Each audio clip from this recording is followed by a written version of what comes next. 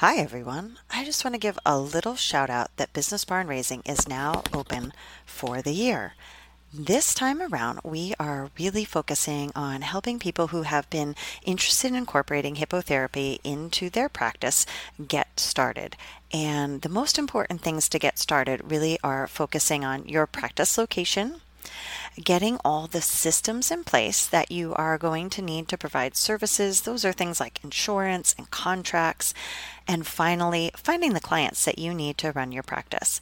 And in Business Barn Raising, we cover all of these areas, both in lesson content format as well as supported coaching calls.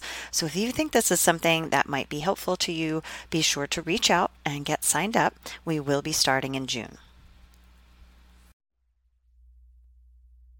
Hello, everyone, and welcome to another exciting episode of Animals and Aquatics. I'm Gina, your host, and it's always a pleasure to have you here. As always, I'm here to share some innovative ideas for occupational therapists, as well as my experiences as an OT, private practice owner, entrepreneur, OT coach, adjunct faculty for an OT program, faculty for the American Hippotherapy Association, a mom, wife, and I've been playing with a new venture in therapeutic storytelling, weaving my love for Waldorf education and OT together. I'm thrilled to be your guide today on this Halloween-themed adventure. In the last couple of episodes, we delved into topics that can often stress us out. We also explored the concept of growth through the metaphor of a tree. And now, in the spirit of my favorite holiday, we're diving into 2 fun-themed Halloween episodes. But before we get started with today's episode, I want to give you a heads up that we'll be taking a short break in December and January. Don't worry, we'll be back with more exciting content in February. In the meantime, let's make the most of the upcoming episodes. Today I'm excited to share 3 Halloween intervention ideas, specially designed for occupational therapists. They're all about Halloween and are ones that I've done with my clients and have found to be super fun. The first idea is all about getting creative with Halloween masks in a nature-based setting. For this activity, your OT toolbox should include scissors, twine, and a hole punch. You're going to go out into your nature-based setting during your OT session and have your clients look for leaves that can be shaped like a mask. And we're lucky we have really large sycamore trees, and the sycamore trees have leaves that are actually as big as my whole face. And I love that we can take the leaf and we can punch holes in the sides and tie a little bit of string or twine around, and the leaf will actually take up my whole face. Then we can decorate it. If we want to add more details to it, we can decorate it with some other things that we found in nature. So if you want to bring glue to decorate and include some of the other stuff on, or markers, that's fine too.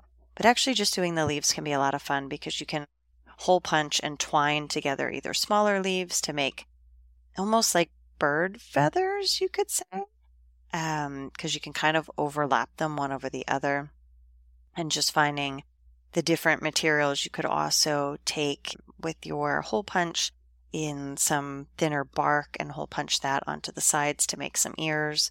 So when we've done it, the kids have been super creative in finding different leaves, different colors, different sizes, and then hole punching and using that twine to kind of weave the leaves together into a really beautiful face mask or also a crown. So some of our clients don't particularly like to have their face covered, and having it done as a crown was actually a better solution for them.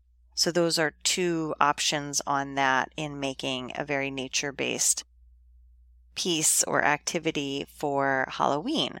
Now, with those, we're going to address some fine motor skills by cutting with the scissors, using the hole punch, weaving the twine through requires a lot of fine motor control and precision, and it's very goal-directed. We're going to look at visual perceptual skills, so choosing the nature-based materials for mask decorating is going to help develop visual perceptual skills. Scanning the environment to find that just right leaf that you want to use, or figuring out how you're going to overlay the leaves together, is also working on a variety of visual perceptual skills. For sensory processing, we're working with a lot of natural materials that can be calming for some clients or stimulating depending on the client's needs. And as I said, some clients didn't really like to have their face covered, So with that, we worked on making something that was a little bit different. So it was more of a crown rather than covering their face. There's also the tactile element of touching all of the different materials, whether those are leaves or the bark, putting everything together. So it's a pretty sensory rich activity for them to complete.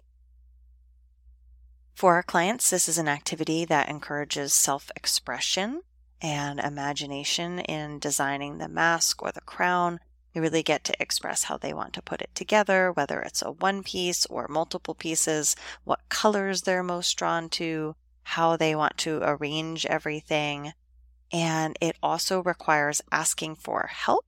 So making requests, knowing when you're going to need help. And when we think about self-advocacy, being able to say, this is what I like, this is the way I like it, is really important. Or saying, this is something that I need help with, and can you help me with this part, but I can do this part, has been a really big piece of making these nature masks or nature crowns. So in a nature-based setting for Halloween, we like to do nature masks. The clients can then take those home with them.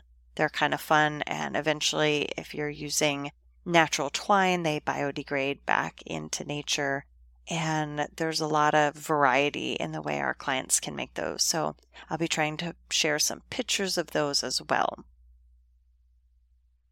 Next up, we have the thrilling experience for our OT sessions that are incorporating hippotherapy.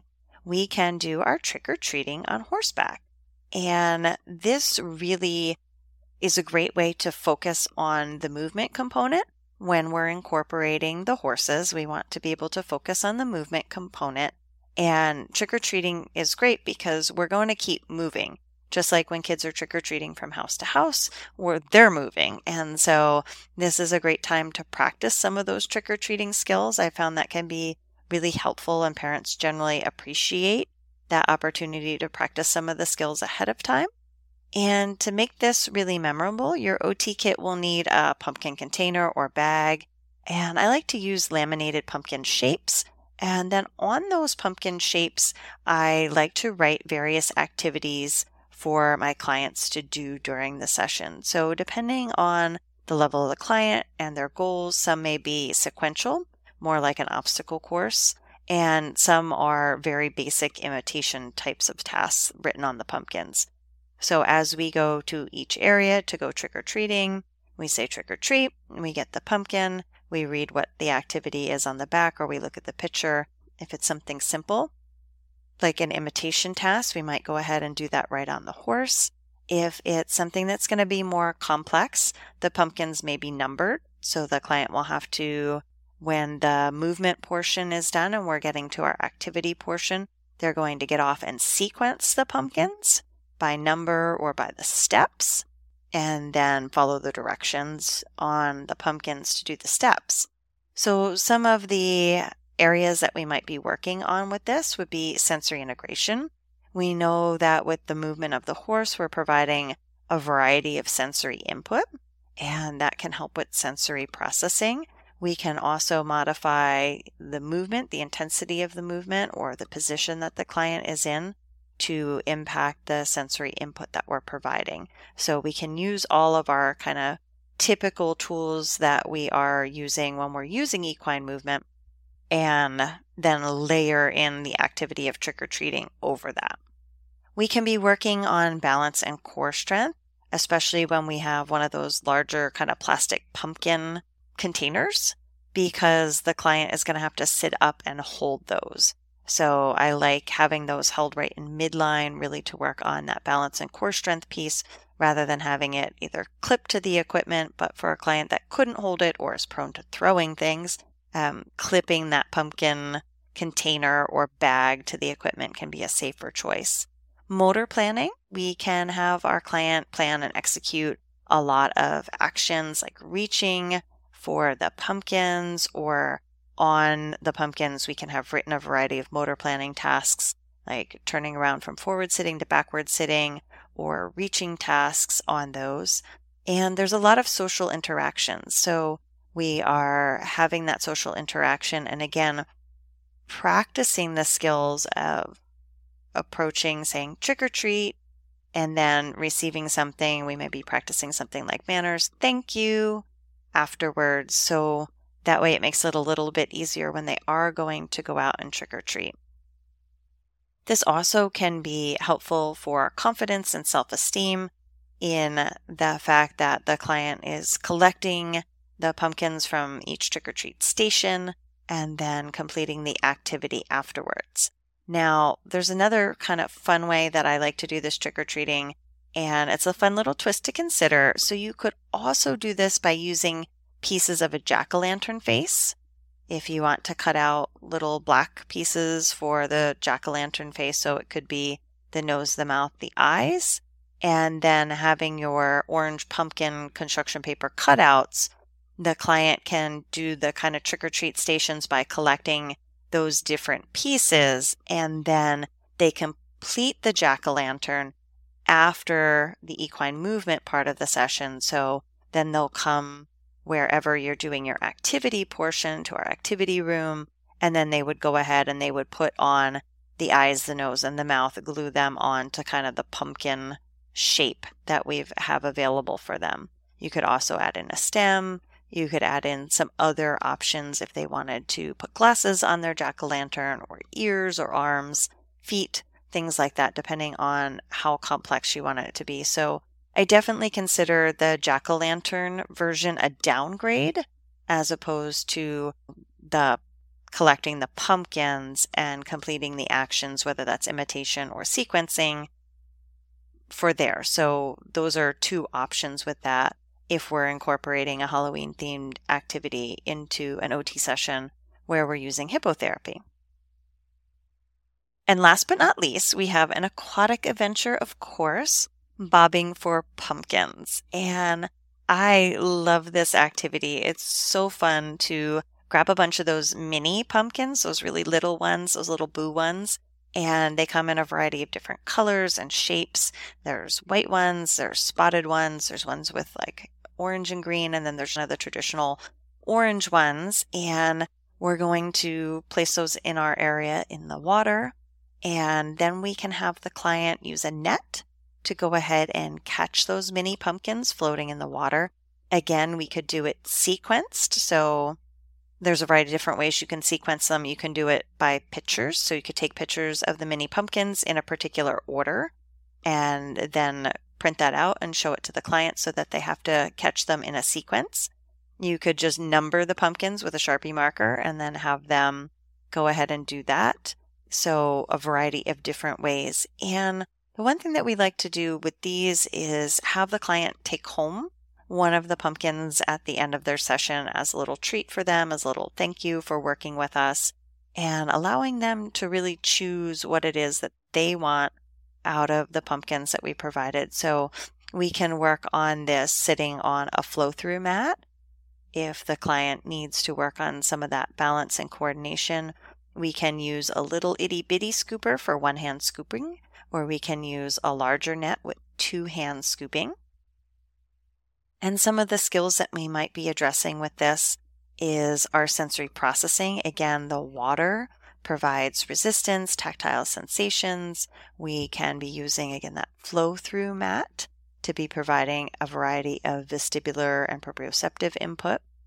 We can work on hand-eye coordination because catching floating pumpkins with a net requires pretty good hand-eye coordination. The pumpkins do move around in the water, and depending on the size of the net, whether it's just kind of like a small strainer, which is about the size of a mini pumpkin, or a larger fishing net that requires less hand-eye coordination, but then it does require more bilateral coordination because for the fishing net, it's a little bit bigger and most of our clients do need to use two hands, whereas with the mini scooper, most of them can just use one hand, like the strainer or the small scooping net.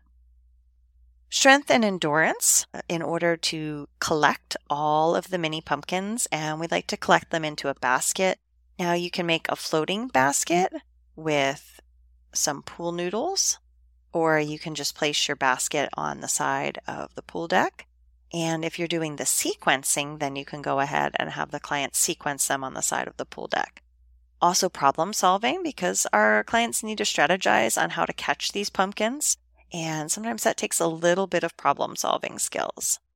So each of these Halloween activities can be adapted to meet the individual needs and goals of your clients. So what I think about with this is thinking about it ahead of time and deciding, okay, what are the goals that I would try to address with this? And since each of these activities have a variety of different ways that you can incorporate them into your OT sessions, you can think about it ahead of time and decide what you want to focus on. Is it going to be the sensory piece?